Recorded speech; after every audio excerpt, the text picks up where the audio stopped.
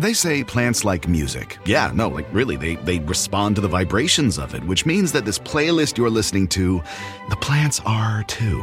You know what else plants like? Organic soil from Miracle-Gro. It's made with all the best stuff like wood fiber and compost. Plus, it's OMRI certified organic, which officially means it's made with superior ingredients. And when you give your plants the stuff that makes them happy, they won't judge you on your iffy playlist. Hear that, plants? So go ahead and give them Miracle-Gro.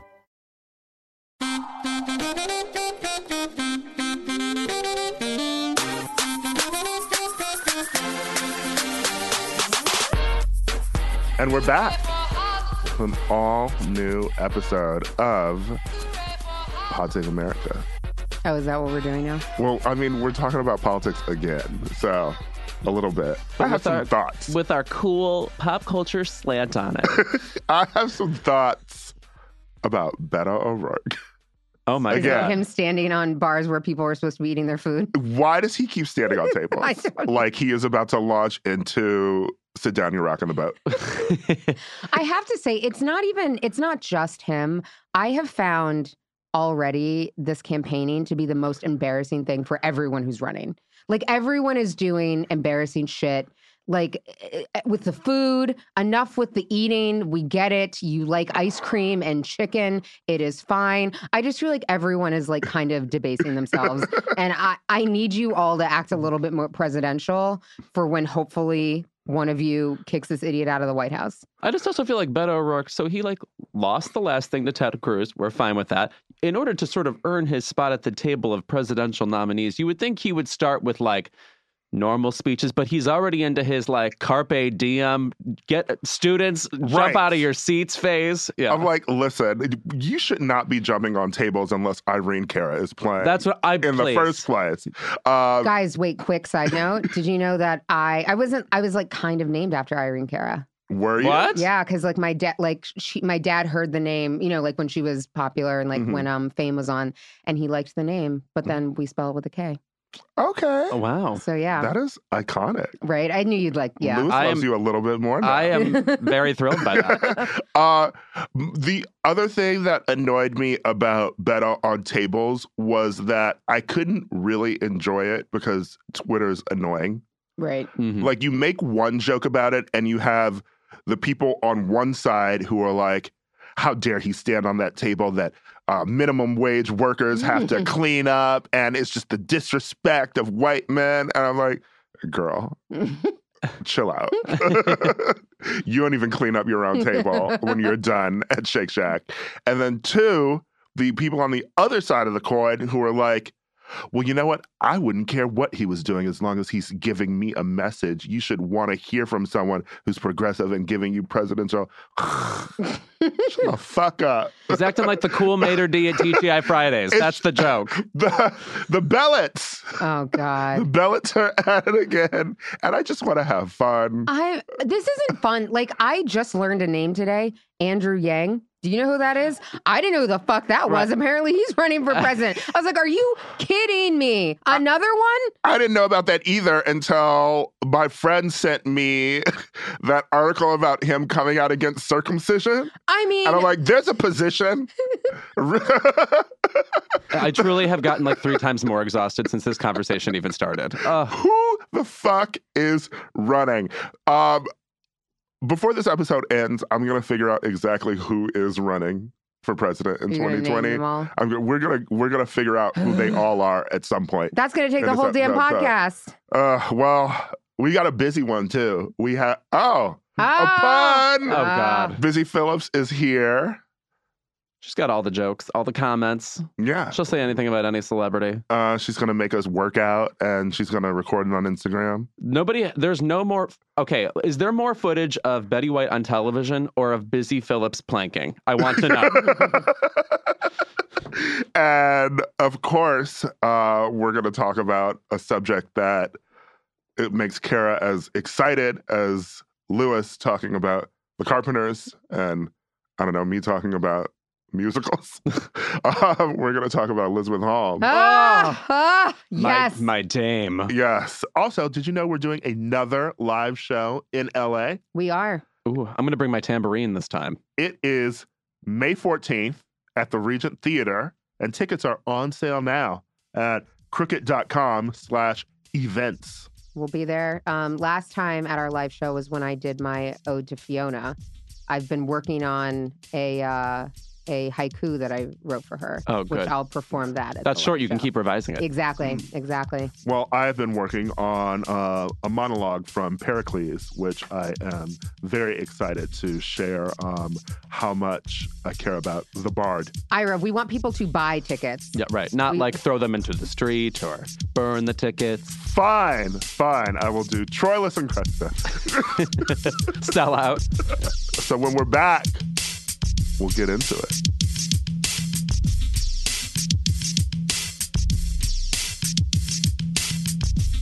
We're back to talk about Elizabeth Holmes. That's my voice. That's my Holmes voice. How mad are you that documentary didn't immediately dig into the voice? Very mad. But 2020 talked about it. Right. And we'll get into that. But for those of you who don't know, HBO aired their newest documentary, The Inventor, Out for Blood in Silicon Valley, which reveals how CEO of Theranos, Elizabeth Holmes, deceived business leaders around the world into thinking she had revolutionized the U.S. healthcare industry through her Edison device. She claimed the tool could perform hundreds of diagnostic tests using only a few drops of blood and lured in investors like Oracle founder Larry Ellison and former Secretary of Defense James Mattis into investing in the company without providing audited financial statements or proof that her technology even worked. She raised more than $700 million from investors, and the company was allegedly worth $9 billion. But last June, the company was investigated for its validity, which led to an SEC filing against Holmes and her former COO, Ramesh, nicknamed Sonny, as frauds. She paid $500,000 in fines, and they were under investigation by the Department of Justice, facing up to 20 years in prison. She eventually stepped down as CEO, and by September, Theranos was shut down, and all the investors had lost the hundreds of millions they'd put in the company. I just want to say, there are more complicated thoughts to have about this, but I've thought about it a long time. What I've really come up with is icon. I mean, God, it was worth it. Oh my God. Lewis, we are not going to we're not. No, exactly. Also, she's a flawless person. No. So also the book is much better. I'm going to say this because I have now consumed almost everything there is to consume about this story. I listen to the podcast, watch the documentary. You better goddamn believe I will be there when Jennifer Lawrence plays this bitch in the movie. But Kara coming out in favor of the book will bust my legs and call me shorty. The book is much better because there's so much more information in it. Yes. Because obviously, and like the things that you talk about, like going into the voice, they do go into that into the book. And like there's this whole other angle about like her crazy neighbor who like got this patent that like she needed and they were in this legal battle forever. So like if you liked the documentary, absolutely read the book because it reads like a John Grisham novel. It reads like a fucking thriller. No, I now want to devour plenty more about it. After I watched this, it was still late. I watched the 2020 special about it too, which had even more information than the documentary because the documentary, as you were telling me earlier, did have access to the depositions. Yeah. And it also went a bit into her childhood, talking about how her family used to be very wealthy and then they lost that money through generations before. Yeah. And so they sort of saw her as like the person bringing back, money and status to their family. And about how when she was 9, she wrote a letter saying that she just wanted to invent something. She really, here's the thing, guys. And this is something that I think was outlined really well in the podcast and the book, which is like, to make a scientific breakthrough, which is what this bitch claimed that she did. Like John Carreyrou in his book was like, there's a reason everyone who wins a Nobel Prize in medicine and science is like 70 years old because you have to study science. She went to Stanford for 1 year and she left saying she had made a medical breakthrough that people have been trying to do for years. Real scientists, doctors, PhDs, lab technicians, a year at Stanford. And she was like, no, I've done it. And no one blinked an eye. Everyone was like, yeah, no, she did it. That checks out.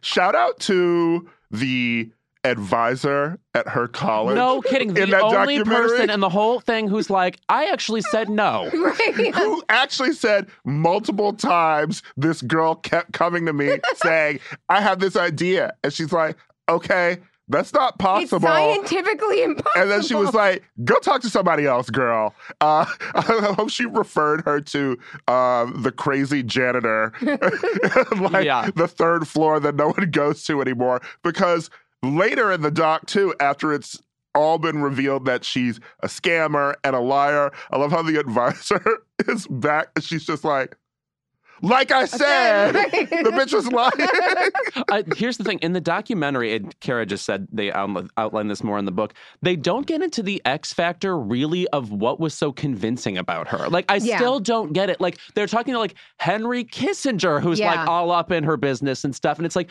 they try was to like... she really into war crimes? Is that why he liked her? Yeah. They were so impressed that she's never blinked her eyes once in her life. Yeah. That's what they found impressive. I didn't trust that black woman who was like, I met her, and the first thing I noticed about her was she didn't blink. It's like, I know you've seen enough horror movies, sis. Right. I would have turned around. One of the things that is interesting is they talk. So when she was getting funding too from like VCs, she didn't go to any medical like companies that invest in medical technology. So that feels like a fucking red flag right there. And all of the people that she got these it is people like Henry Kissinger and George Shultz, old ass dudes who don't understand science necessarily and were really like beguiled by this like young woman who they thought was like brilliant and blonde and whatever. And like that is one of the things like they sort of hint at that like she just sort of transfixed them. And it was like these old men and she gave them a lot of attention. So speaking of the blonde, I would be remiss if I did not talk about how whack this woman's hair is. Which apparently was part of her official artifice. Yes. Yeah. So first of all, Elizabeth Holmes' hair looks like it has never met oil. It looks like deep conditioning treatment. It looks like it was toaster in a bathtub treatment. It is so thin and dry, but that is part of her scam. Like a disheveled genius kind of. Because they showed her hair, it was brown. It looked wavy before. It was her actual natural hair is cute. Yeah. But her whole put on of I'm putting myself into this role of genius was to basically steal from Steve Jobs. Not even basically. She was literally poaching people from Apple. Yes. To work at this company. And then dressing in these black turtlenecks and just looking like the run crew of a college musical. And was constantly coloring her hair. And that was the thing with people being like, oh, like she was a businesswoman, she wasn't trying to care about her appearance and what her hair looked like. But when you look at her, you can see that she put a lot of work into putting on makeup every day. In a specific look. In a specific look, and dyed her hair, colored her hair all the time. But it looked a mess. She was putting a lot of work into looking a hot mess. Speaking of genius, like it was this like disheveled, I'm too busy. My favorite moment in this documentary, and this was like the moments when I was like, oh, the documentary is worth it because you can't really get this in the book. There was a journalist who had interviewed her and like other people at the company. And I think he was talking about when he had interviewed one of her advisors, like one of the Stanford professors who went on. And he said that this man was like comparing her to Steve Jobs and Larry Ellison and Archimedes. Archimedes, who like helped invent math. Archimedes, he looked at this woman and said that name and compared her to Archimedes. Which, by the way, he famous for making a simple machine, the lever. Yes. I mean, like also he figured out pi. Like, what are you saying? He like helped invent math. Are you saying that Elizabeth Holmes, after a year of undergraduate education at Stanford, had helped invent new science? Like, that's what you're saying. Also, it's crazy. The hilarity also of the actual machine that was supposed to be the thing that did everything, this Edison machine. Yeah.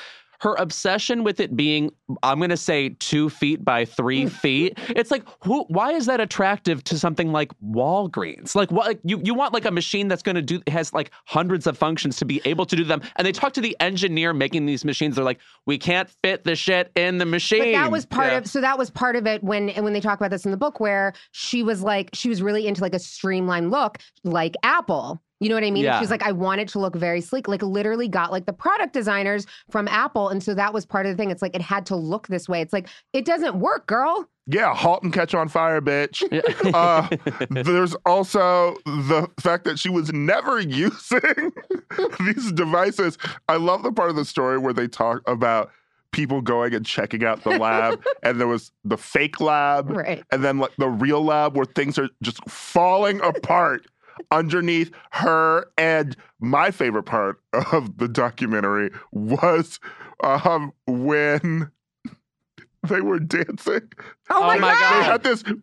They had this meeting. It was they had finally gotten FDA approval for one test. Yes. Which was not like a featured test. Like a nothing test. And so they threw like a party, and she walked out to MC Hammer's You Can't Touch This.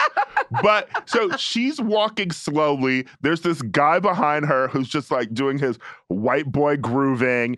Everyone else is dancing. When she comes up to the employees and gets on stage, there must be former employees now who are looking at this documentary, seeing clips of them dancing to this, who look so embarrassed and dumb now. Right. And she's like, how about that FDA approval?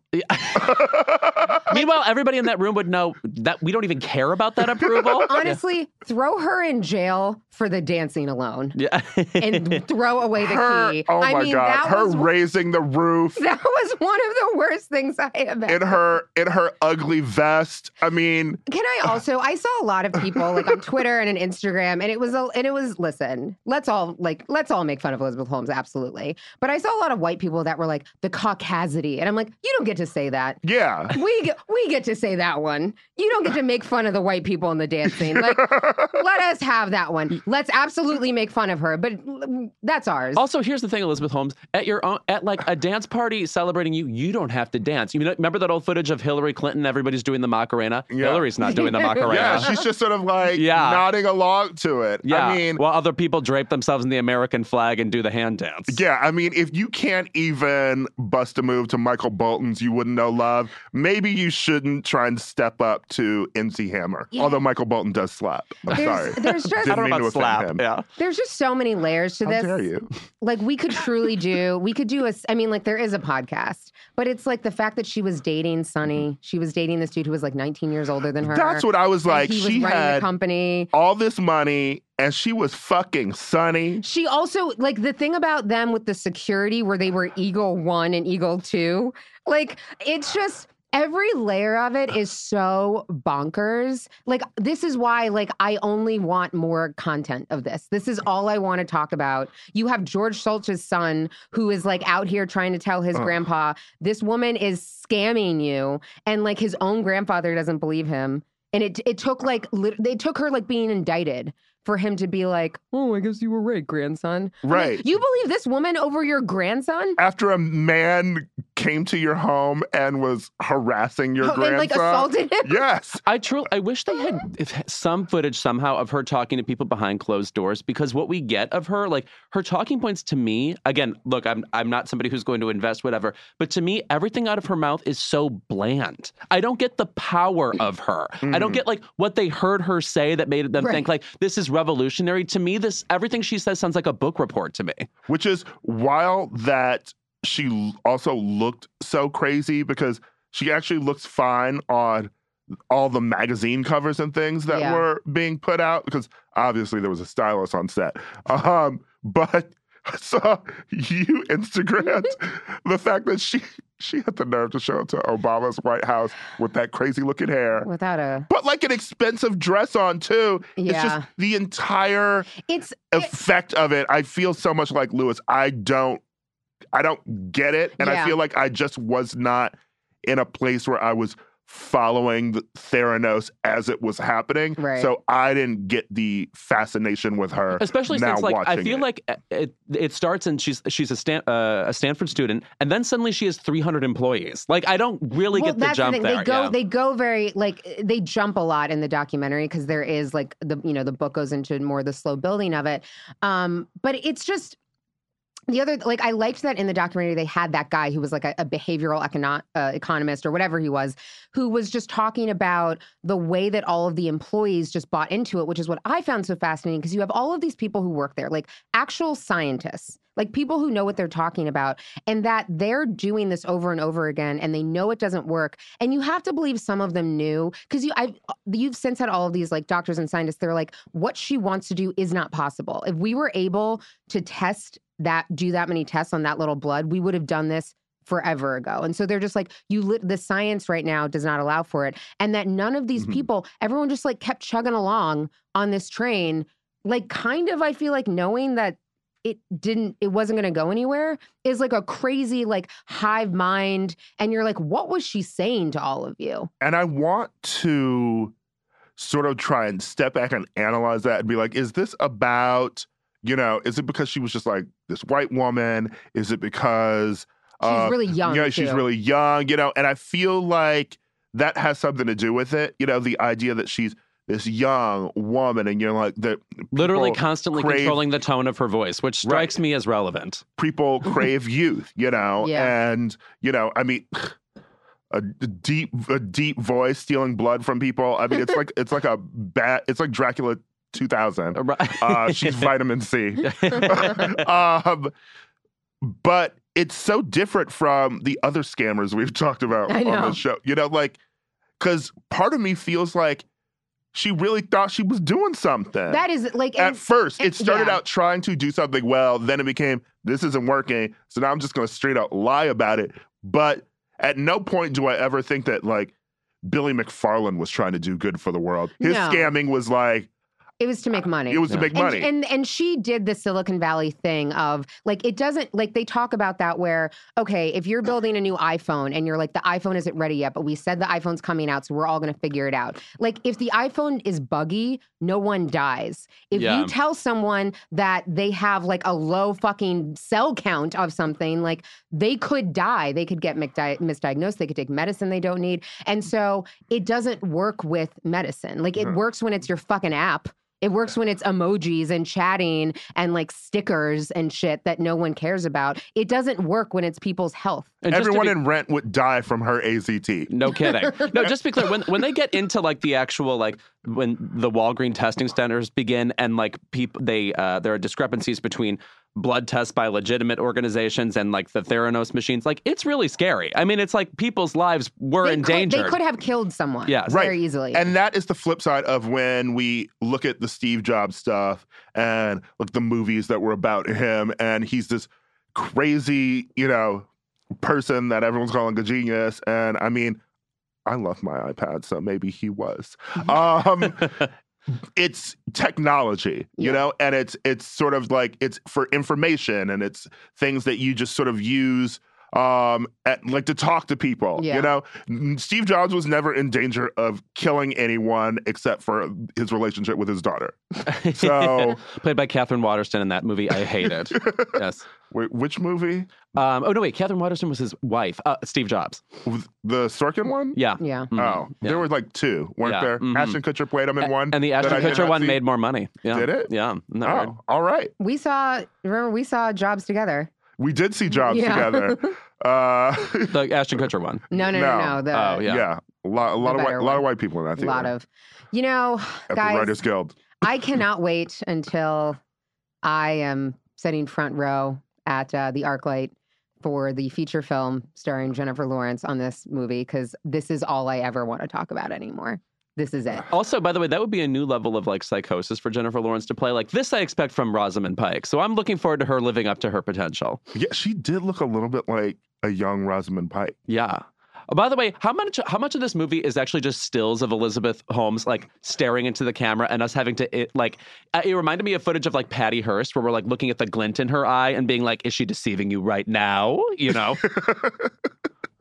All right. When we are back, we have Busy Phillips. But first, we all know Elizabeth Warren is running for president in 2020. Did you also know that Julian Castro is still running? Oh. Now? I feel like he was one of the first people who announced it, and we haven't heard from him since. Oh, God. Okay. But I thought you'd forgotten about this. I am going to mention everyone who is running for president in 2020 this episode. Oh. So, yeah. Julian Castro, still running. Who knew? We'll be right back.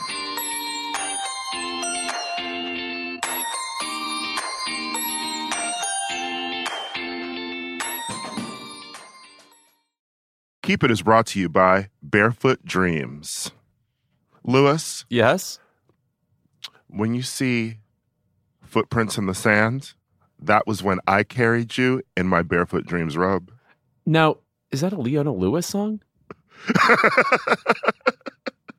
No? If you want to bring coziness into your life, you turn to Barefoot Dreams, especially now as the brand is celebrating their 30th anniversary. With those 30 years of coziness, Barefoot Dreams celebrates being the originators of everyone's favorite luxe home blanket. And while many have attempted to duplicate their blankets, robes, and more, Barefoot Dreams' fabrication and quality cannot be replicated, so don't believe the dupes. Girl, this blanket is it. I effing love this blanket. I'm thinking about it right now, and I want to jump in my bed, which is sponsored by something that we'll do another ad for momentarily. Get ready. There's a reason why Barefoot Dreams has been on Oprah's favorite things list 6 times. Jesus, get a life, Oprah. My God. Dressing head to toe in Barefoot Dreams is the key to comfort, as their collection of ultra-soft robes, loungewear, and accessories are made with premium materials. Their products make the perfect gifts, too. I throw this thing on. I wear it like a shawl. I look exactly like Ellen Burstyn. And I am the coziest a human being can be. Because, by the way, it's still that time in Los Angeles where it's like pretty mild outside, and then your apartment is cold. I can't explain it. I don't know things like basic science. For Keep It listeners, you can get 15% off your first purchase at barefootdreams.com with the code KEEPIT15. Don't miss out on Barefoot Dreams soft, soothing fabrics that will bring luxury to your life. Black Stories, Black Truths is a celebration of Blackness from NPR and how I live my life every day. Oh, I'm glad to bear witness to it. Each of NPR's Black voices are as distinct, varied, and nuanced as the Black experience itself. In the Black Stories, Black Truths collection, you'll hear stories of joy, resilience, empowerment, and creating world-shifting things out of a struggle. It sounds like you at Coachella. I'm already tuned in. Every episode is a living account about what it means to be Black today, told from a unique Black perspective. From Bobby Shmurda to The Wire, Michelle Obama to reparations, there's no limit to the range of Black stories, Black truths. Black perspectives haven't always been centered in the telling of America's story. Now they are the story. In NPR's Black Stories, Black Truths, you'll find a collection of some of NPR's best podcast episodes celebrating the Black experience. Hear a feed of episodes from across NPR's podcasts that center Black voices. It's NPR Noir. Turn on NPR today and hear a range of voices as varied, nuanced, and Black as the country we reflect. Stories should never be about us without us. Doesn't the Black experience sound like a 3-disc Prince album we never got? Someone check the vault, please. Listen now to Black Stories, Black Truths from NPR wherever you get your podcasts. When it comes to scents, you should pick ones that smell like, well, you. Target gets it, which is why they offer a range of personal care products with fragrances for everyone. Be true to floral you with Dove Peony and Rose Body Wash. Live your fresh life with Degree Ultra Clear Deodorant. Express your decadent side with Love Beauty and Planet Coconut Shampoo. This spring, choose care that brings you joy beyond labels. Pick up new favorites at a Target near you or online at Target.com.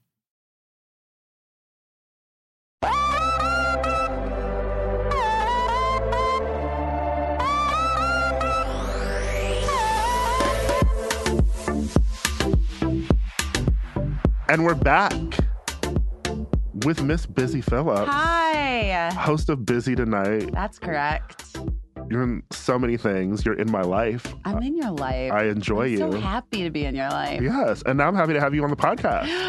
It's been a long time coming. We've been trying to schedule for quite some time. And people keep being in my Instagram like, when is Busy coming on the show? It was just She's here. It was She's just here. a scheduling snafu. You Busy, know. I think you are one of the great talkers? As in, if you just literally walked out into the middle of the street and talked to anybody, you could talk to them for like an hour. Does this happen to you a lot? Busy on the street. Busy on just the street. Steal Billy's show. It's how I got my talk show. Yeah, I like to talk a lot. I've always been a talker. But sometimes I go through periods of time, sometimes more than others. But my mom's a talker too. You know, like my mom's like one of those women when I was little. I was like, Mom, stop talking to the lady at the grocery store.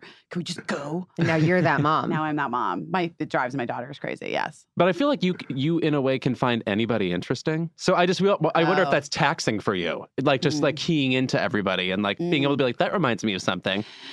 Yeah. I mean, it can be certainly. And in recent years, I've had to, like, as people in the world have known me and feel like a kinship toward me and feel like we're really friends, I have had to put up a little bit more of a self-preservation barrier in terms of my interactions with people in public, only because I would do this thing that was partially a defense mechanism because being recognized or being approached always made me deeply, deeply uncomfortable, even though it was the thing that I was like running toward, guns blazing, like wanting my whole life. But then when I actually got it, it like truly made me have deep anxiety and made me very uncomfortable. So how I would deal with it was I would just start asking the person that approached me everything about their life. Right. Like strangers. Yeah. Strangers, like who would come up and they'd be like, oh my God, are you from Dawson's Creek? I love Dawson's Creek. And I would say, oh, that's so amazing. What's your name? Where are you from? What do you do? And what's your, so wait, are you the oldest? I mean, no, because I'm like feeling like a birth order thing. Like, are you like, and tell me, and so do you live with your mom? And then when you were in college,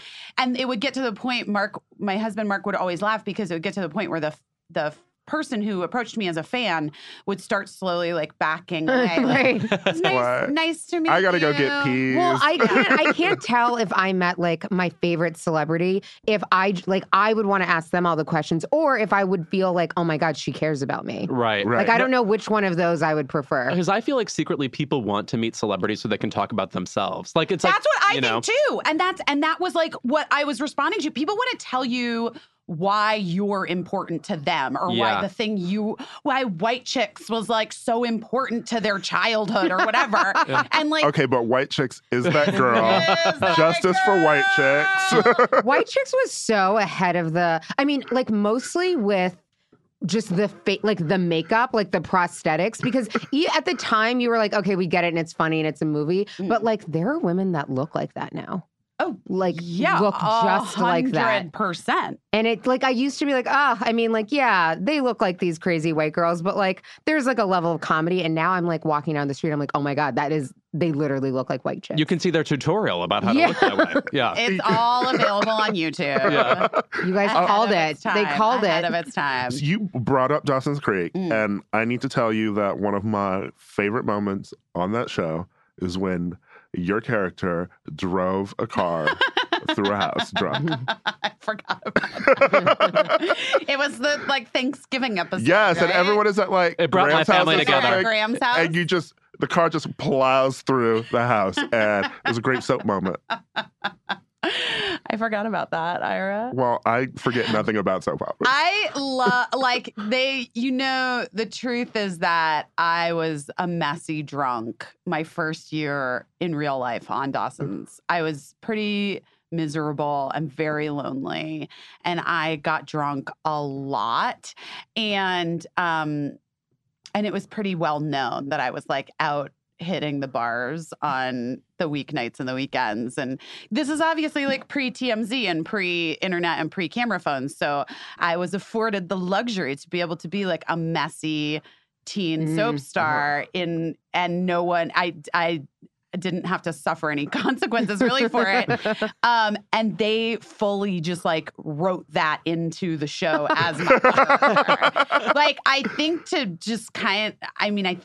kind of give it to me a little bit. It did hurt. What better way to do an intervention? I think that like having been in writers' rooms where we'll try to add parts into the character that like things we know about the actors. And you're like, we had a couple of people where it was like, they're like, haha, it's funny. funny, but you're looking at their face and it's like, oh, they don't actually think this is funny. I think there is a thing as an actor. I mean, since I'm like old lady glamour and I've been on 4,000 television shows in the last 20 years, there is something as an actor where you do feel on most shows where you do feel this separation between the writer's room and you feel like they fucking hate you. Like that you do feel that sense of like that they're sitting in the room like talking shit about you most of the time.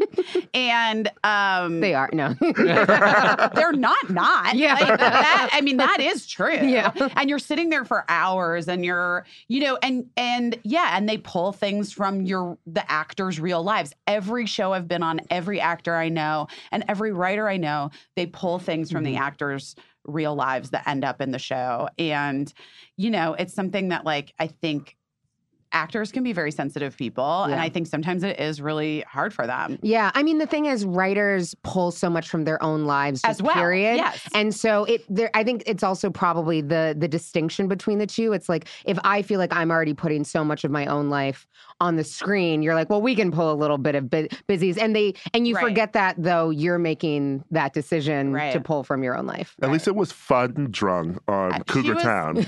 Fun drunk on Cougs. Yeah, for which sure. I feel like it introduced me to knowing that adulthood would be just me drinking bottles of wine With at your home all the time. friends Yes. At home. And scamming your children into college. Don't you wish that had been a Cougar Town plot line? Was it though? It might have been. It might have been, yeah. I don't remember. Courtney on that show would have done that. She would have Yeah. for sure. She would have used her cleavage to like get her son into college. I'm so fascinated by all of it, by the scamming. No, I love it. I love. can't stop talking. I've talked about it on my show every night this week. I'm fascinated. I just No, it's wanna- like a gift. I said when we were recording this before, I felt like I was on like serious club drugs, like enjoying it way too much. Way too much. Yeah. I'm imagining what other celebrities were involved. I'm imagining Lori just like pacing in her home. The turtleneck's getting sharper as the day goes on. Being like, listen, I can give you this person. Okay. I mean, you Melinda already Clark, know- she did it. You already know we are, like, I feel like now something big happens and truly 16 months later, there's an HBO miniseries. So by next Christmas, We're gonna know there's gonna be a fictionalized something of this. We're getting Trump movies, the Roger Ailes thing. Yeah. It's gotta always jump into it. Would you audition for that project? For which one? For like if they do a drama of the I'm cheating offer scandal. only first. Okay, of course. Like, I got that fucking twisted. Who am I? Felicity Huffman? In Lori. This? No, you're I'm Lori. You're Lori. Genius. Could really sink my teeth into it. First of all, I'm too young, but also, no, I'm kidding. Well, I am, but I don't know. I mean, I wonder who will do it or how it will be done. It also just seems like, is it that interesting? It's just like rich people. I don't know. It does seem like it comes down to 2 phone calls. It seems like it doesn't seem like it's that deep. Like Yeah. It seems like it was like, here's the thing. Okay, let's do this thing.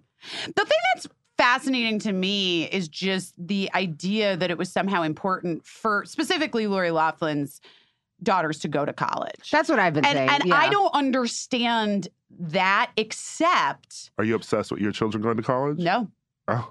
But I also, Ira, can say that from a place of privilege, Mhm. and I understand that as well. Like, it's not a way out for my kids. Like, and I don't know what their respective journeys will be, but if it's not higher education, like, okay, chill. Like, I don't think it's necessary for them because I know what the world will afford to them anyway because of their place. Yeah. So that's like easier for me to say that higher education isn't important just because Right. of who I am Yeah. and who my husband is and what our kids are But I've gonna never be. understood that about, like, those kids did not need college For that sure, they badly. shouldn't have gone to college. I mean, Right. that one girl was like, had all those brand deals. She's fucking lost them all. Right, Also- right. I, Also, like, part of her loved brand- about Now the she brand needs, deals. ironically, now she does need to go to college. Yes.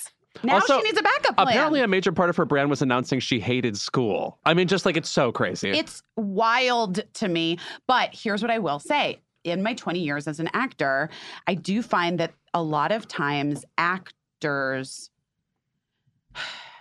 in particular of like a certain echelon, have a deep insecurity about their own lack of education. Mm-hmm. And so that they put a lot of pressure on their own children to sort of succeed where they maybe did not even try. So I don't know Lori Loughlin. And by the way, she apparently calls it Lachlan. I talked about this on my show last night. She's saying that it's Lachlan. We've had a 30-year pop culture relationship with Lori Loughlin. It will remain Lori Loughlin to me. Laughlin. But she, you know, I don't know her educational background. So I don't know if that's where she's coming from, like that, where it's like so super important for her daughters to go to college and graduate from school because maybe she didn't. Mm-hmm. I don't know. And you just like, I feel like Meryl Streep would be the kind of actor who'd be like, I don't know, go to college. Don't go to college. You'll be fine. You know, I feel like she wouldn't care because she has like the Yale Drama School Right. and the Oscars. And we the look at her- respect and the yeah. prestige. Yeah. Yeah. And she's like, I'm Aunt Becky. You're going to fucking college. Right. You know what I'm saying? You're saying it's almost like it's comparable to when like a known comic actor is sort of obsessed with doing drama because there's a Yes. self-consciousness about being Yes. taken seriously. I Yeah. have found, just truly anecdotally speaking, that and honestly, I suffered from it a little bit as well until I had a perspective shift, which is just like every kid has their own journey, and like education might not be my kid's journey, or Mhm. you know, being like an academic, not education, but like being an academic might not be my kid's journey, and that's okay. Like there's nothing wrong with that. I turned out fine with my That's one right. and a half years of Loyola Marymount University. Oh, I didn't know that. Oh. Wow. Yeah. Right down the street. Right Right up- by right La up the Tijera. Right up Yes. the, on top of the. Yeah. Oh, yeah. Just anecdotally speaking, I have found that like a lot of specifically television actors get very insecure about their lack of education. And they're always like, you know, carrying around books and like talking about things they've read. And it's like, everyone can calm the Relax. fuck down. Right. Like, we think you're smart. It's okay. I'm having flashbacks to Winona Ryder used to always carry Catcher in the Rye with her. And I was like, That's it. when I was 16, I was like, that's really cool. At 32, I'm like, come on. Yeah. Yeah. Maybe. It's like, Well, aren't was you it- done with that book? Yeah, that's what I was going to It's say. small. Like, how many Just times put are it you reading down. that? Or like Dante's Inferno. Like Yeah. someone was just carrying a copy of Dante's Inferno in peoplemag.com. And I was like, Oh, get God. over it. Your Cougar Town co-star Courtney Cox in her short-lived show Dirt? Dirt, which I loved. Dirt. There's a scene where she walks out of a club and there's a guy leaning against a pole reading Gravity's Rainbow. There you go. Right. Is he an actor? Is he like that? Yeah, he's an actor. for the show? Yeah. Busy, the more you get like explosively famous just for being yourself, how necessary or fun is acting to you? Is it more fun? I don't know. I haven't done it in a while. I loved doing the episode of Camping that I did last year. That was very fun. And Kimmy Schmidt. Kimmy You Schmidt. did that Kimmy too. Schmidt was incredible a year ago. Yeah, I shot that a year ago. It just came out. So that's, I forget because it like Mhm. sort of just was released. But that was a dream because working with Carol was like, you know, she's an icon and it was pretty incredible. You seen Adam's Family Values recently? Holds up. Yeah. Does it really? Oh, yeah. Hell yeah. I bet it does. Joan Cusack, Ann Houston, all my faves. I wonder if Birdie would be into that. Maybe I'll share with Adam. It's a perfect film. Yeah, maybe I Yes. will. And obviously, I Feel Pretty was its own thing because my husband co-wrote and co-directed it with his directing partner, Abby. So that was fun. I don't know. We'll see. It depends what it is. I'm actually surprised you're that on the fence about it because you're such a casually. I mean, like I think of my own life watching Busy Phillips on TV. Like Yeah. Kim Kelly is my friend. Literally, I could just call my best girlfriend at home, and be like, "Let's talk about Kim Kelly as my friend Yeah. for like 3 hours," and then we Aw, will. That's really nice. Yeah, that's an episode of Freaks and Geeks. I love it. I love it. And I like acting is the thing that truly makes me feel the best in my life. I mean, I have children, and that's Yeah. no, I mean, kidding. No, but it really is like the most fulfilling thing for me. But this industry and getting jobs and keeping jobs and getting things on the air, and it ceases to be a thing that is fun for me. And additionally, because I have these kids that I keep mentioning who are 10 and 5, for me personally, the decision a few years ago became that I'm unwilling to travel while they're in school, just because they're only little for such a short period of time. And like, it was my fucking decision to have them. You know what I mean? Like I should be there, you know? So which takes me out of like, I've been offered many things in the last 5 years that are like shoots in Vancouver, shoots in Toronto, shoots in Atlanta, lots of shoots in Atlanta. And it's just not feasible for me. Real Housewives of Atlanta. Real Did Housewives. they want you to replace Kim? That would be, you would Talk be, about white chick. you're maybe the only white woman I would accept back on. Like if they had to add, because they had Kim once Kim left, you were like, oh yeah, she probably never should have been there in the first place. But like, I could see you could hold your own. Do you think you would stand up to Nene? There's no world in which I could do that shit. No. You could stand up to like Cynthia. No. No. I have like horrible crippling anxiety. Like this is all a front for I could not do that. They're acting though, isn't it? Are they? I don't know. What kind of roles do you feel like you weren't getting that you really sort of would love to do? Something that back in the day. I mean, like I'm old now, Ira. Like I'm turning 40 this year. It's like it's done for me as an actor. Oh my God. No, but I mean, I think that I missed, or I think that they missed. I think that I was just not the right era and time, like when the romantic comedy, like when I should have done like a quirky romantic comedy vibe. Yeah. They weren't doing that then with girls like me. I was always too much. Like I was too loud or too weird or too something, but then, you know, also kind of too pretty to be the other thing, you know? Mm-hmm. Does that make sense? Yes. No, I was going to say also, speaking of acting, though, when I watch your talk show, among all the talk show hosts, I feel like you are specifically the actor whisperer. Like, people trust you. Yeah. And, like, there's obviously, like, some commiseration going on there. As much as you are, you know, not primarily an actor anymore, do you take a lot of pride in, like, gaining some vulnerability out of people in that profession? It's been a really interesting several months of doing this show. And one of the things that we do, you both have been there. I'm sorry you haven't been there yet. It's okay. Okay. Jenny tells me about it. Yeah, it's Jenny comes all the time. It's so cute. Jenny Connor, guys, Jenny Connor.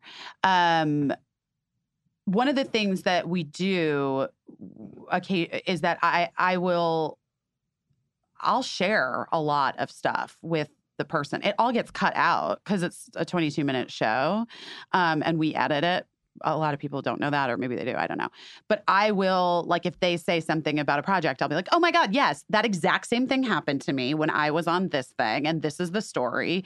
And then full well, I'm aware always as I'm talking to the person that my part will be cut out. But I think just my willingness to share those things in front of the audience and to the other person makes them want to share back, I guess. I don't know. I don't know. I mean, Julia Roberts is great on the show. My sweet queen. Do you know what they reminds me of is the heyday of Rosie O'Donnell, who was like the last talk show host to be like, I know exactly what you're talking about. I can like make fun of myself and throw it back at you, and you want to make fun of yourself. You know that my showrunner, Casey St. Ange, worked on the Rosie O'Donnell show. I love her.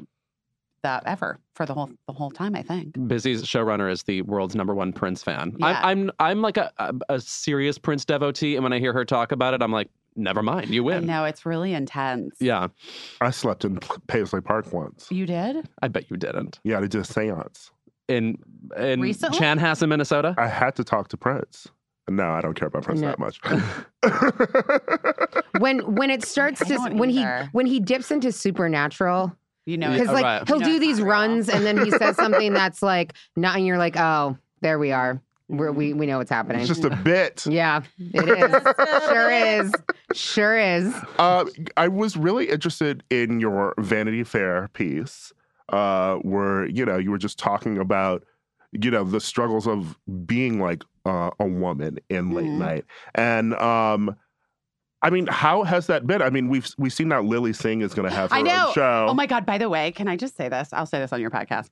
So I knew that because we're NBC Universal family. So I knew this like weeks ago that Lily was getting the show and I was super excited. Mm-hmm. And I like I don't know. Guys, I don't pay attention, I guess, when people are talking to me. I didn't realize it was a fucking secret. So I've been like, I have literally been talking about it on my fucking South by Southwest panel. Ray, do you remember? My assistant's here. I said it on my South by Southwest panel. No one picked it up. I was like, no, it's so great. And I really feel like it's so important to have more representation and more diverse voices and late night. I mean, I'm so excited that who's taking over the Carson Daly thing? And like, my friends were in the front, my producers were in the front row, and they're like, Lily. I was like, oh yeah, Lily Singh is taking over the Carson Daly. That was at South by Southwest last week. I'm so glad that didn't fucking get picked up anywhere. I would have like ruined their big fucking moment, and it would have seemed like, maybe on purpose or something. Right. It really wasn't. I genuinely thought it was like reignite the late night wars. Well, maybe I just did right now, but like I genuinely thought it was a thing that was known because if it had gotten to me, I like obviously thought it was not a secret. But you could still head to the Slammer as far as I'm concerned. Yeah, just FYI. Wow. Yeah. What is it even like? Like you're hosting a show, and you're more visible and you're out there. What's it like straddling that line, between like talking about celebrities on your show and then being one yourself, and then knowing that you might run into you might run into Lori at a party. Well, I don't think she's invited anymore. No. That I mean, to me, that story in particular is so. How do you not talk about Everyone's it? Talking about it. You have to talk about it, and I don't actually feel bad because it's so egregious and insane to me that it's like, I don't fucking care.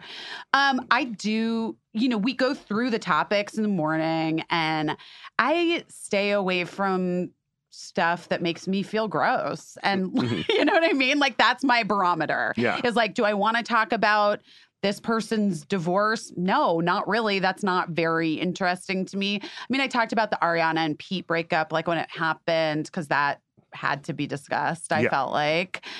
We know the feeling, yes. You know that I had the moment like, when was it? It was right before Kate Beckinsale, maybe, where I was like watching SNL and I finally got it. Like Pete, I finally like got it. Oh, I see. It wasn't like it never had registered for me. I was always like, I don't get this. This is not a thing for me. And then I don't remember what it was on SNL. And I was like, oh, I get it. Yeah, no, you could fuck him. Yeah, he would be. Someone could. Someone could fuck him. Someone.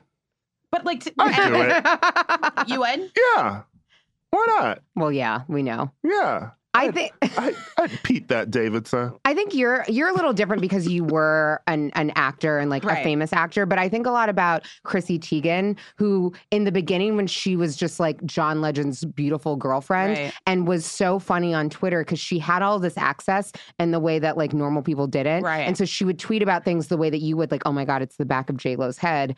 And then now that she's become famous, and I think part of it too is like that you have podcasts and talk shows and all these other arenas for celebrities in a way, things they wouldn't have been doing before. Right. And she's been someone who's really interesting to me because I'm like, oh, you're like a legit celebrity now, as opposed to before when it was like, oh, she's like us. She's but just she like the, still is like us. And I think people still think of that. And that's the same thing that I have too, is that people always felt like, the infamous Oscars moment. It's like, I wasn't nominated for an Oscar. I was there with my best friend. And it was sort of like, what if you got to go to the Oscars with your best friend and sit front row for that thing? And I think that people see themselves in me, or they're sort of like an aspirational, like, what's interesting to me on my Instagram sometimes, like, I'm not like, clearly not a fashion blogger, guys, but I will post like a cute outfit or whatever. And sometimes people get genuinely pissed if I'm wearing something expensive. Like, oh, nice fucking $4,000 earrings or whatever. I'm making that up. But like, I can't afford that. And it's like, well, yeah, no, you don't live my life. I know. I'm not you. No, I know that you think that I'm like the mom down the street. And that's chill. But I also have like worked my fucking ass off in Hollywood for 20 years. And I got some nice shit. Like, so it is really funny to me because people think of me as this like super relatable, super this, super that. But then at the same time, then they get like offended when I Well, you're like, I'm not an Instagram influencer in my Fashion Nova. You're like, which maybe you do sometimes, but like, I feel like the influencer thing, it's, where they like everything's like tagged. Oh, yeah. And so it's like, so that you can absolutely achieve this. And it's like, that's not what others are doing. Right. I always like it to know it to like, what is it? Like it to know it? Yeah, it's like when people would and then you get a percentage of the money if the person buys the thing. Oh, do they? Yeah, that's what that whole thing scam is. They have those shop now tags on them too. Where people could go. I mean, it was like when people would attack like Michelle Obama or something. She's rich. I was like, what are you talking about? She's rich. And also it's people forget the fact that you're a celebrity. So if you're half the time, if you're wearing like a dress that's like $20,000, they probably gave it to you to wear because they want you to be seen in it. The Michelle Obama stuff used to drive me crazy. I'm like, she is one of the most visible human beings living on the planet. That bitch is going to be in a $2,000 dress. Like, it's fine. It's fine. It's fine. And you're not her. Right. More to the point. It's like, you are not her. She is not you. And you should be very clear about that every step of the way. Agree. I am always a little bit afraid on behalf of celebrities who are deemed approachable. I'm like, not just you, but like I think of people like Tina Fey or like Kelly Clarkson or whatever, where I think it feels like you're friends with them, and then when you're not exactly what you thought they were or whatever, then they're hostile at you or something. I always feel like a huge disappointment to people. I do think a lot of times, sometimes when fans or people approach me, I do think that they're looking for the best friend that they know and love from Instagram or whatever. And then depending on where I am, like I'm like with my kid in a grocery store or whatever, people have really interesting timing and they don't know how to read a room or how to gauge a situation. And there are times when it's like so chill and I'm happy. Like South by Southwest, like I put myself in that fucking place. You know what I mean? Like, come say hi. Like I'll take a selfie with you on the street. Like I'm there for that purpose. But at Gelson's, like with my 5-year-old trying to like get her a snack and get dinner, maybe that's like not the move. Guys, I saw Kelly Clarkson once at Zara and it was unbelievable and I didn't say anything, but I was just like, I love her so much. That's very relatable. I also love Zara. We are both here. This triangle is complete. I was like, I can't say anything because it will ruin this perfect moment. And it is now pristine because I said nothing. And you get to hold that. I hold that forever. You get to hold that forever, that moment. There's also something particularly strange about moment people like this. About people in LA approaching celebrities. It's like, aren't you over it yet? Like when they post like pictures of like celebs and themselves, it's like, nobody here is like wowed by the fact that you ran into, I don't know, whomever, Andrew Rannells, that's who's coming to mind, at like whatever, CrossFit or something. Yeah. Love him though. His book just came out this week. I just got it. Yeah, no, he's like my crush. Anyway, this is all a way of saying I need to meet him. Okay. I have told you before, I like when Casey Wilson was here, we are keeping Andrew Rannells away from you. Oh, that's, sorry, I didn't keep track of your notes. Is that who we should replace Rami with? Oh, that'd be cute. Yeah. Yeah, we're trying to replace Rami Malek on our board. Do you have any suggestions? I mean, busy, you could also be other on than there. you. Yeah. Yeah, it's weird that I'm not up there. We can replace the Tamagotchi with you. Yeah. For sure. That trap. At a minimum. Let me think about it. Rami's done. You're done with them? For now, yeah. For now. Yeah. He and I are taking a break. Yeah. I feel that. Emotionally, he's put me through a lot. Yeah. That video. All the things he's a fan of. Oh, that was so long walks, touching hands, so ice cream. He's so daring. I'm a fan of. It was like so overacted. It was so weird. The champagne moment when he shook up the champagne and sprayed like the photographers and the people who were just engraving. Weird. I was like, they don't want this. No. They're engravers. That is a person who's like not in touch with the world around them. Probably rented those tuxedos and now you got damn champagne all in their rented tuxes. Bless his little heart. Bless his tiny little heart. It is minuscule. This is a question that I feel like you must be asked all the time, but I am curious. Yeah. What's your favorite Michelle role, performance? Oh shit. That's a hard question. I mean, I love the movie Brokeback Mountain for so many reasons, and that was like the first time that I feel like she was really allowed to like shine and show the depth that she was capable of. I mean, she's kind of done it in some indie movies that no one had seen, I guess, or some people had seen. But I think that performance, Venom, that's your favorite indie movie of hers. Oh yeah, that's your favorite indie movie. But I think that was sort of like the turn. I think it's such an important role for her, and it was like such a turning point in her career. So it's probably one of my favorites. And then beyond that, like, I like loved her in Cabaret on Broadway. Oh yeah, no, I'm sorry I didn't see that. I heard she was amazing. Which is why I can't wait to see. It was polarizing. Like people either like fucking got what she was doing and were like, "Oh shit, this is genius," or they were like, "That's not Liza Minnelli." Yeah, like, right. like I don't like that. That's not exactly what I know from the movie. I use that critique for just anybody, by the way. Yeah, it works. Ira, that's not Liza Minnelli. Yeah. But so that like I saw her in Cabaret like I think 4 times because I went to like some early dress and but she was a fucking powerhouse in that play. And then I'm so excited about this show about Fosse Verdon. Have you seen it? So psyched. I haven't seen it. Can't wait. I'm excited. The stills to see were it. unreal. Yeah, the stills are unreal. I've seen like little bits and pieces, but I have not seen.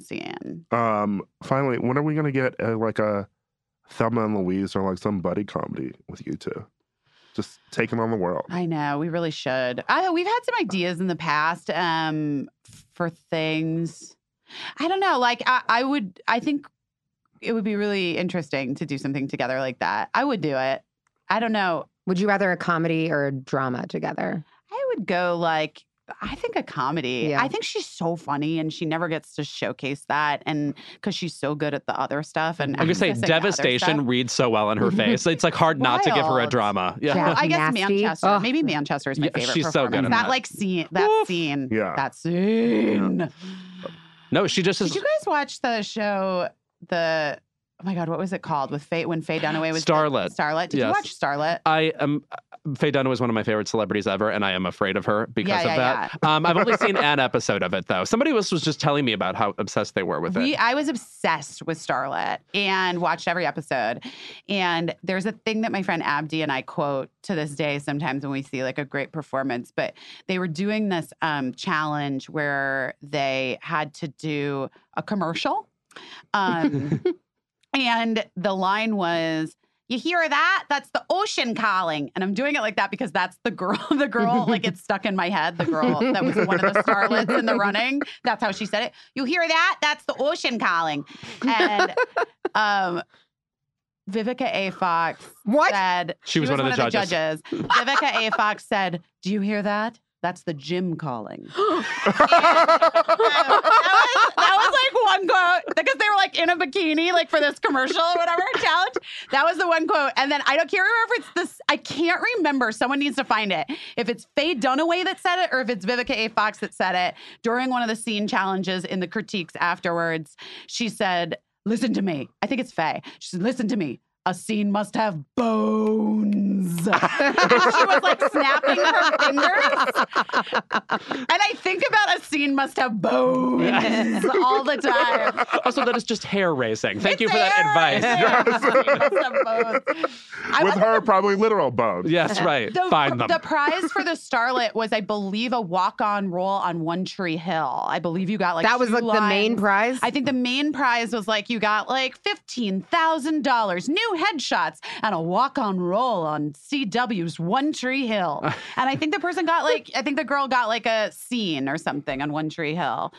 I wonder who won the Starlet. Yeah, I wonder where she is. I'm going to say who is. It was Jennifer Lawrence. Right. Yes, right. Yeah. Vivica Fox. Mabes? Vivica Fox and Faye Dunaway, like you already have me. I don't understand. Like you. Can we find that show anywhere? I'm going to hunt it down and it will become my favorite We'll show. start recapping it. Should we start recapping it every week on Starlet. Keep It? You guys have me back, please, when you get to the scene must have bones. Oh, that's so good. Fascinating. Before you go. Yes. We were talking about One Tree Hill Walk On, CW, obviously. WB, did you ever shoot? I can't remember. Did you ever shoot one of those big People piles? No, yes, the ones where they had the cast of every show and you're all just dancing around like, oh, what a night with Michigan J. Frog. Always, oh, what a night. I shot one of the promos for the WB, but this is like actually like weirdly a sad story, Ira. Oh. I know, it's weird. The promo shoot, I did one of those promo shoots and they just kind of like, they shoot everyone kind of separately and then they just jammed you all together. Oh, that's disappointing. It was I disappointing. thought everyone was having a party. No, but I remember back in the day, I mean, It's like, the look at party James is- Vanderbeek and Sarah Michelle Gellar laughing. yeah, I mean, I was sort of like, I was on the tail end of the journey for both the WB and Dawson's Creek. Mhm. I'm not saying I brought it all down, but but I remember like the big summer soiree party, the WB party. It was when that show, The Surreal Life, was on yes. Yes. WB. Oh, yes. And MC Hammer and Emmanuel Lewis was on that show. And I remember being like really excited that I was at a party with MC Hammer. Like that was a Duh. very exciting moment for me. Mhm. Mm. Pumps and a other than- bump, yes. But other than that, though, too, I was like, I didn't watch the WB show. You're younger than me. I was like already working and in college and like, and then was on Freaks and Geeks. And like, I kind of missed it. I wasn't a Dawson's Creek fan. People hate this when I say this, but like, I had never seen an episode of Dawson's Creek when I got cast on it. No, I remember Rose McGowan saying at one, she was like, I don't watch Charmed. And Yeah, I was I like, didn't that watch makes me Charmed. love you. Good. Yeah. I didn't watch Charmed. I didn't watch any of those teen shows. Like, I didn't watch, what were the other ones? Oh, I did like Felicity. hmm And Speedman is one of my good friends now, and that's always fun for me.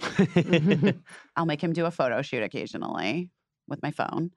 Did you watch Felicity? I loved Felicity. Yeah. I was so excited to meet him that one time with you. Yes. At your book party. Yes. And I was He's like, the Scott best. Speedman. Still He is- Scott Speedman. Truly, he is the greatest. Scott Ben Speedman. Anyway, thank you for being here, Busy. Thanks for having me. We love you. I love you. You were so killer. Thank you for being here. Yeah. Oh, gosh. Guys, You are our Tamagotchi. you know what? I love it. Don't kill me. Remember to feed me. Remember to give me a nap. I will not let my teacher put you in his desk because I should The not have you out. worst.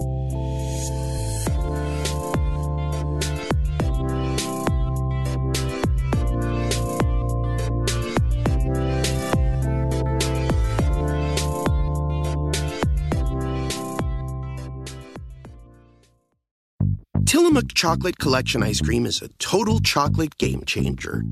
We start with unbelievably creamy dark chocolate ice cream. Then we add different chocolate treats like chocolate cookies, chocolate cake, or chocolate brownies to make 4 decadent chocolate flavors. Because sometimes the thing that pairs best with chocolate is more chocolate.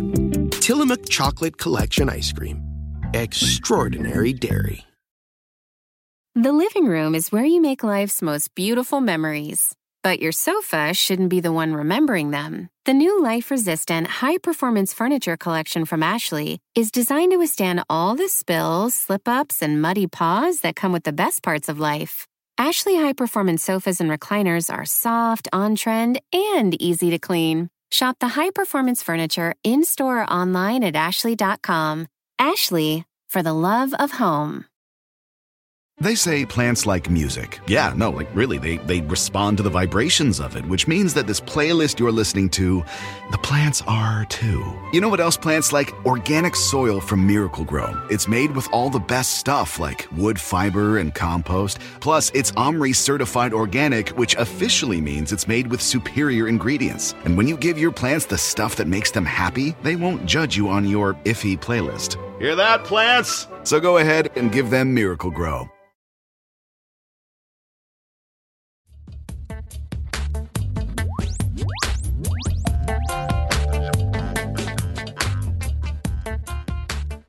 And we're back. Tulsi Gabbard is still running for president. Team Tulsi. Still walking around with the lay on to let you know that she is from Hawaii. Was that the gay conversion therapy lady? Right. She's like, oh, yeah, sorry about that. Yeah. Yeah. Thank you. I'm still running. and Gillibrand. She's running too. Yes. I adore her. I feel like I love haven't her thought too. of her in a week. What's happening? Well, she's in it. All You know right. who I want to hear more about? Hickenlooper. Yes. So I like saying the name. Also, Pete Buttigieg, I trust a gay man who still goes to Supercuts. That's what I'm saying about him. Moving on. I like Pete a lot, actually. He's a doll. Yeah. But we're not here to talk about Pete.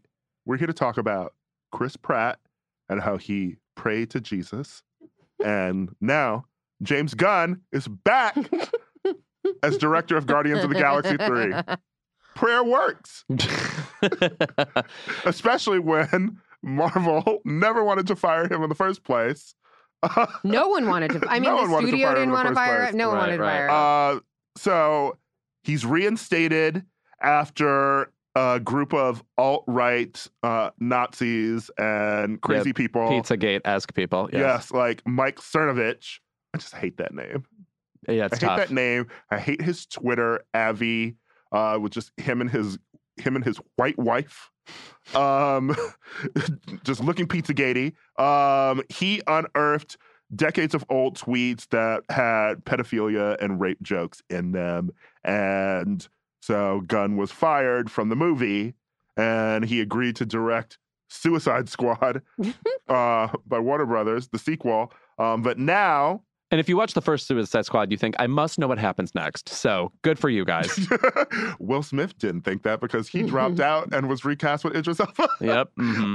But after several discussions with Walt Disney Studios chairman Alan Horn, Horn was persuaded by Gunn's apology and reinstated him as director. And reportedly, Marvel never actually met with anyone else to replace him since his firing in July. So it was obvious that they were always planning to bring him back. They texted him like, shh, we'll call you in like 4 months. No, but is this not the exact prediction I have been making since the beginning of all of this Me Too stuff? Is like everyone is going to get their job back at some point. Like all of these men, it's just like a let it blow over thing, and then they're going to come back. Although, arguably, listen, his tweets were stupid Dumb. and bad, but it was a little like, I mean, who fucking cares who's directing Guardians of the Galaxy 3? Right. Like, you know what I mean? Like, I didn't feel like, oh, wow, we got rid of a predator. You know what I mean? You feel like you got rid of, and you didn't get rid of anyone, but you just fired someone who just like has terrible taste. Yeah.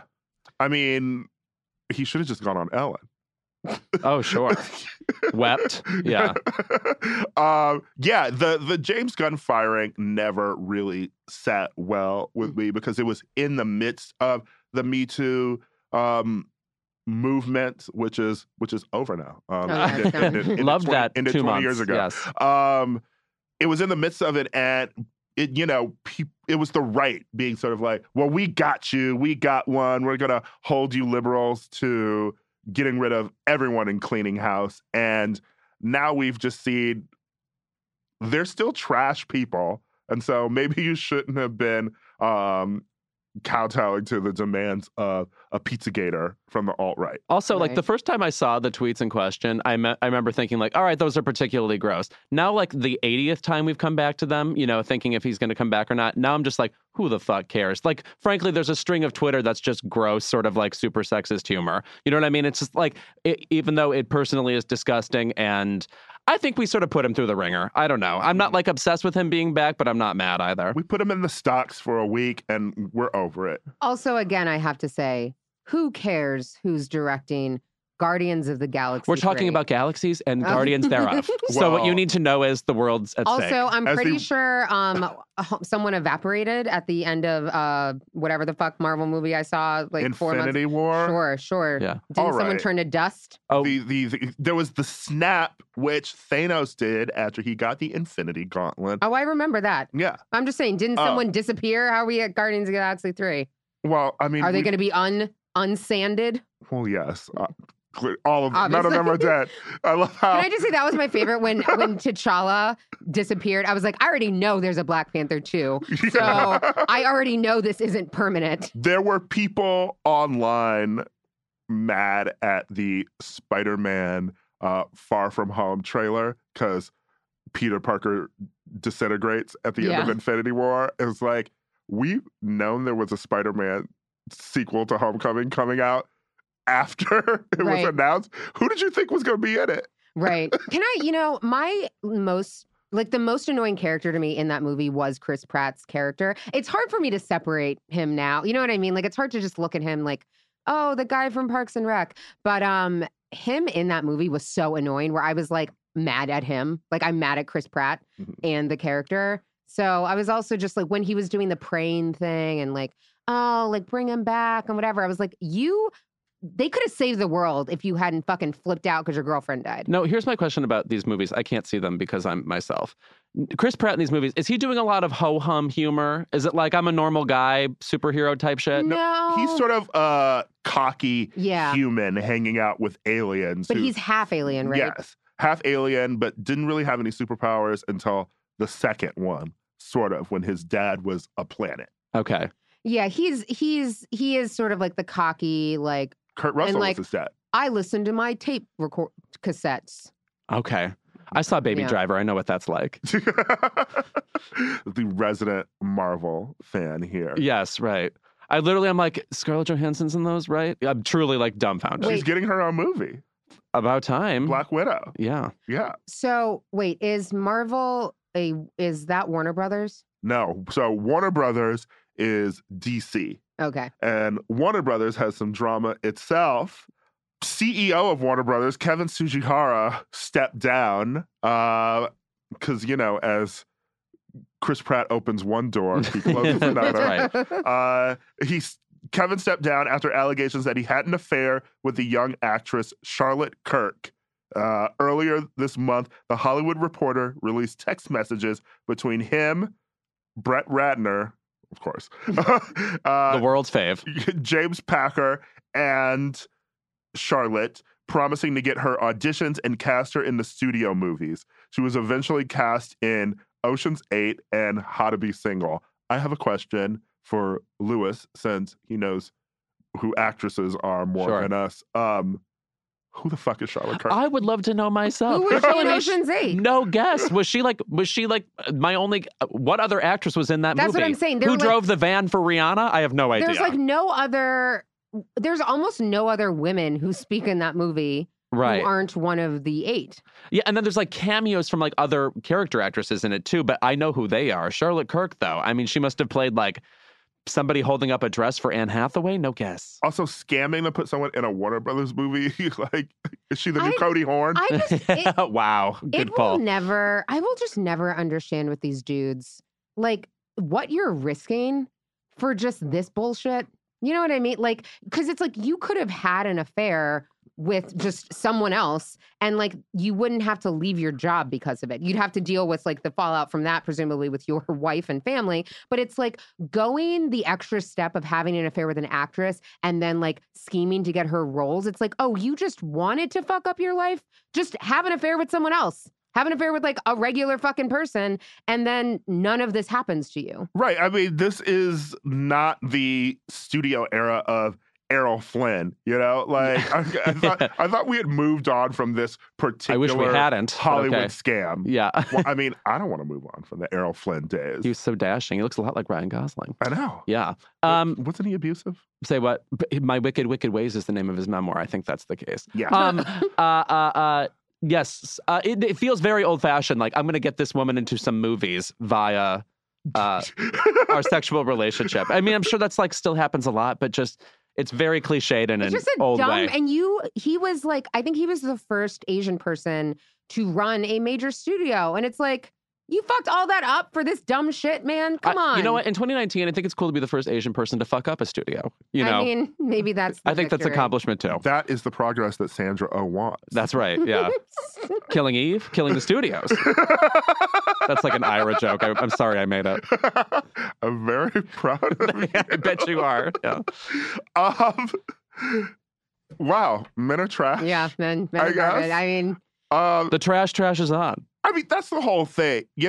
I love that when we've been talking about affairs on the show, it's always someone having an affair that has something to do with their job. Just have a regular affair. Right. That's just like what I don't. It's also like I had been listening to the Slow Burn, the podcast, the Bill Clinton one about the Monica Lewinsky scandal. Riveting. And it's so good, but you're just like, just go find someone else.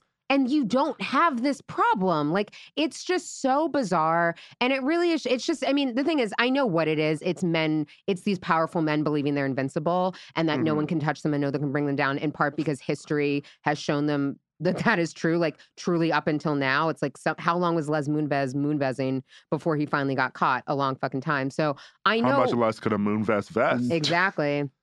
So I know why, but it still is just like you don't have any impulse control, do you? Right. No, the abuse of power is too erotically charging for these fucking people. And what is also the point of being an old man in the industry fucking a young starlet and you can't even be on the red carpet with her so people know that you're dating her? Yeah. It sounds like you want this job, actually, and would prefer to do it correctly. Yes. I mean... Men are trash. Men are trash. That's all that I got to say about that. Bring back the Lori Loughlin scandal. God, I'm already missing it. Where are the new developments? Please. And just the new courtroom pictures. I want to see all her looks. All right. When we're back, keep it.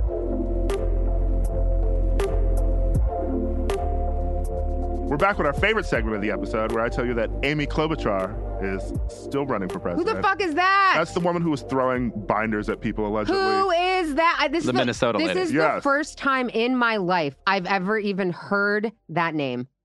I've never heard this before. She was the one who made a splash during the Kavanaugh hearings, too. People liked her, and then there was this expose that she treats her staffers poorly. And eats a salad with forks. No, she eats a salad with a comb. With a comb. Yes. She ate a salad with a comb because her staffer forgot to get a fork for her. Wait, what kind of comb? No guess. It better be the one with like a stick on the end of it. But no, it almost needs to be like an afro pick, because like that is more comb size. Sure. Wouldn't that be? If she has one of those, I will be terribly worried. Yeah, that's actually a bigger problem. I mean, also Kamala Harris, we know. Who is Jay Inslee? Mm. The like sixth lead on... The Washington governor, Jay Inslee, is running for president along with Bernie Sanders, John Hickenlooper, who you mentioned. Yep. Beto O'Rourke. And... La Vivo M himself.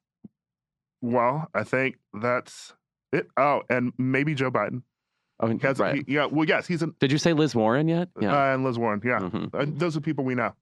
You're just like Cronkite this episode. My God, this riveting Wake me tally. up. November 1st. Give me the rundown. Don't even wake me up. Wake me up when November ends. The Green Day remix. Wow. Oh my God. Should be bad. Kara, what is your keep it? I'm going to do a real kind of like basic keep it this week, but my keep it is to the unpopular opinions tweets that keep popping out. They are very annoying. It's like, so I don't know who started this shit, but basically it's been this, would you be called a meme? I don't know. It's been like a Twitter challenge, let's say, and someone will tweet unpopular opinions, like couples edition, unpopular opinions, food, unpopular opinions, who the fuck cares? And then all these people will like quote tweet their quote unquote unpopular opinions about shit that nobody cares about. And then it's like people arguing about dumb shit that doesn't matter. I'm like, don't we have enough to argue about already? Like, we don't need to pick fights amongst each other. As much as I would want to congratulate myself for having best hot takes, man, no hot takes are hot anymore. We're just done. Right. Yeah. And they're not. And it's like, people who think that their takes are hot, it's like, this isn't a hot take. You're just like, honeydew is gross. Yeah, we know. Right. We've heard. Thank you. Blake Lively was great in The Town. Whatever. Keep it to yourself. Actually, she is pretty good. She was good in that movie. Yeah, not a good movie. But... I think I stan her now. Yeah, I like her. For what? From A Simple Favor. Okay. Which the Blake Lively Menswear Challenge, yes. Yes. I mean, if Leighton Meester's not going to do anything, she's not trying to be a star, I'm going to have to go over to Serena. Do you think you'll go to Blake Lively's vow renewal ceremony on the plantation? I say that because Blake Lively and Ryan Reynolds got married on a plantation. I do remember. I didn't know that. Oh, yes, they did. Yes, a plantation. A plantation. Do you remember? Do you remember? A plantation where slaves used to be. Yes. A plantation. Ooh, well, I'd go if it was Tara. Okay. I just watched that over the weekend. We can talk about that later. Anyway, I don't like your dumb tweets. Who cares? It's tiring. Also, it's gone on much longer than I thought it would. Uh-huh. Like it Yes. feels like it's been like weeks of this. There's a specific person on Twitter, too, who loves doing those question tweets because Yeah. they get off on people retweeting them with Yeah. their opinions all the time. It's very and it's annoying. like, What an stop enormous them. high. What an enormous chasing that white horse. Maybe I should just mute the words unpopular opinion. Yeah. You should. I think I'll do that. Yeah. Lewis. This is another one of these secretly supportive keep it's. Apologies ahead of time. It's never a secret though. I That's know. right. Oh, I'm saying it, Yeah, right? you're It's- just- we expect it now. It's Yeah. tradition. It's keep it to the new Toy Story trailer because I don't know if you remember this. When the first Toy Story came out, it was about toys that moved and were funny. Now it's about devastating you. I cannot even get through this trailer. They are so sad. Bo Peep is back, but something's not right. It is I have Annie not Potts watched again. it yet. Is Oh this my 4? god. Yes. Yeah. Oh my god. And they're playing Beach Boys God Only Knows during the trailer. So it is like some deep melancholy. This was my problem with the Frozen 2 trailer, which whatever you think about Frozen, it was a plucky, fun little Also, it's let for, it go it's for movie children, so for it doesn't matter children. what adults think about The it. second trailer looks depressing as fuck. Jesus Christ. No, I know. And she's like married to the sea at the beginning. It's really creepy. But the point is, I will still see this because I think Woody in Toy Story is my favorite Pixar character still. They are very good. I still like Wally. Wally was, that was also too crazy and sad for me. Don't you feel like Pixar is kind of like the way This Is Us has just figured out how to make you sob every week? Pixar, it's like, oh, we've cracked the code. We know how to just destroy people Right. in movie theaters, and now they're kind of exploiting it. Depressing animated films. Yeah. Toy Story has gotten, I mean, they're all good, but they have gotten progressively darker. 3 made me want to slit my wrist. I think it began really. I think Up.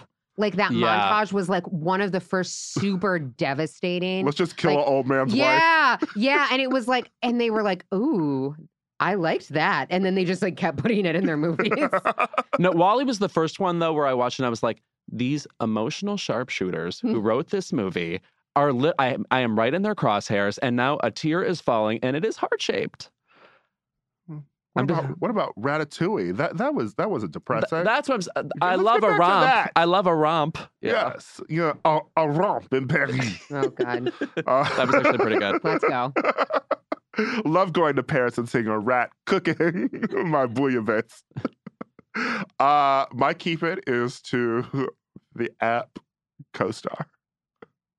What is that? Oh. It is a horoscope app, Mhm. Oh my God. and it sends. Well, you guys all have a daily- disease anyway. This shit is like never funny to me. Okay, you know what? You are so confusing to me as a fellow Leo, and Right. you disgust me. You don't even deserve to be under the same sign as me. They send you push notifications about your day. I don't have those on. Okay. So the push notifications are rude as hell.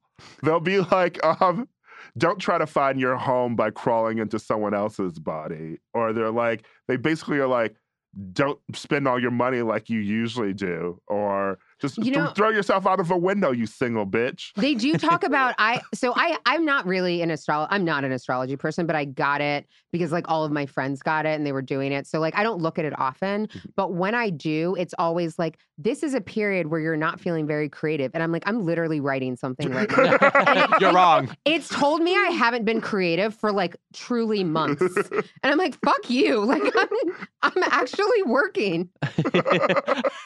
You screamed at the computer. Yeah, I'm like, Yeah. I wonder if Jon Favreau created this app. Oh, specifically to menace targeting you? me. To Oh, I He's see. menacing me. Right, He's my right. phantom menace. But no, I do appreciate CoStar though, because you can follow your friends on it. right. And so, because Lewis, you know how gays are with the horoscopes. Oh, they're in quite enamored LA. of them. Yes. There are guys who sometimes when you meet them, they're like, Well, let's see what our compatibility Oh, is you with our horoscopes. want to hear a shocker? There are straight men in LA who do that also. What? Yes, that's the terrifying thing. The number of straight men who it's like, can I ask what your sign is? And I'm like, oh. Do they ask to check your CoStar compatibility? No, because no it one's will done tell that you yet. too. When you friend someone on CoStar, it gives you your Yeah. compatibility. Like as that was why I downloaded it, because like I had friends that were like, okay. let's see our compatibility. And it's like, we're already friends. We don't need to confirm that we're compatible with the astrology. No, but I mean, I've been meeting men who like will then add you on CoStar so you can look at your compatibility. Why don't you just talk to someone and then you can find out if you're fucking compatible without Because an I app? need to know what the stars say. Does Orion want me to fuck this person? Sure. Horoscope compatibility is slightly less annoying than people who are obsessed with Myers-Briggs tests. Like when they write on their Tinder profile, INFJ here. It's like, Who remembers? I was going to say, you know what I am? A functional person who can talk to other people. How about that? Guys, you know what I am? An ENTJ. Go run with that, listeners. I'm an ENFJ. It's truly like the most, it's like actually half the think I people am on mine are too. good and half are terrible. I actually think I was an ENFJ as well. Yeah. Feeling, judging. Lewis and I are far too similar for my liking It is gross. at some time. Freaks me You out. know? That's why our romance never worked. I know. Oh, God. There's like a Reddit community that will just take anything and run with it. So please don't. Yeah. Oh, I guess that's our show. We were whimsical today. Truly. Tune in on Friday for our next Keep It Brief, where we will talk to Yasser Lester about Netflix's cruel decision to cancel One Day at a Time.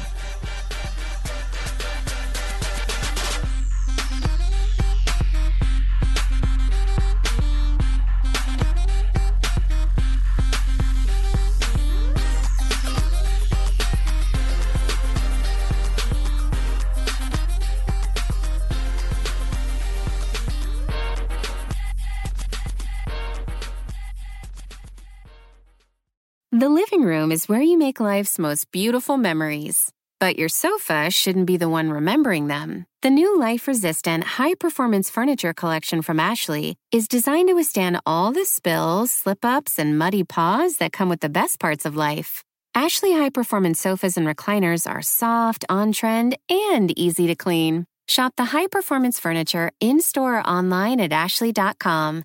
Ashley, for the love of home. Here you are, BPMs high, sweat dripping, body moving, tongue panting. You're working hard, real hard, and you're thirsty. You need vitamins, nutrients for peak performance and energy. And your plants do too. Aw, I mean, just look at the little guy. Water-soluble plant food from Miracle Grow is full of essential nutrients. Just a little scoop into your watering can and boom, instant feeding and bigger, more beautiful plants. It's kind of like a sports drink for your plants. You may have to suffer from heat, but your plants do not.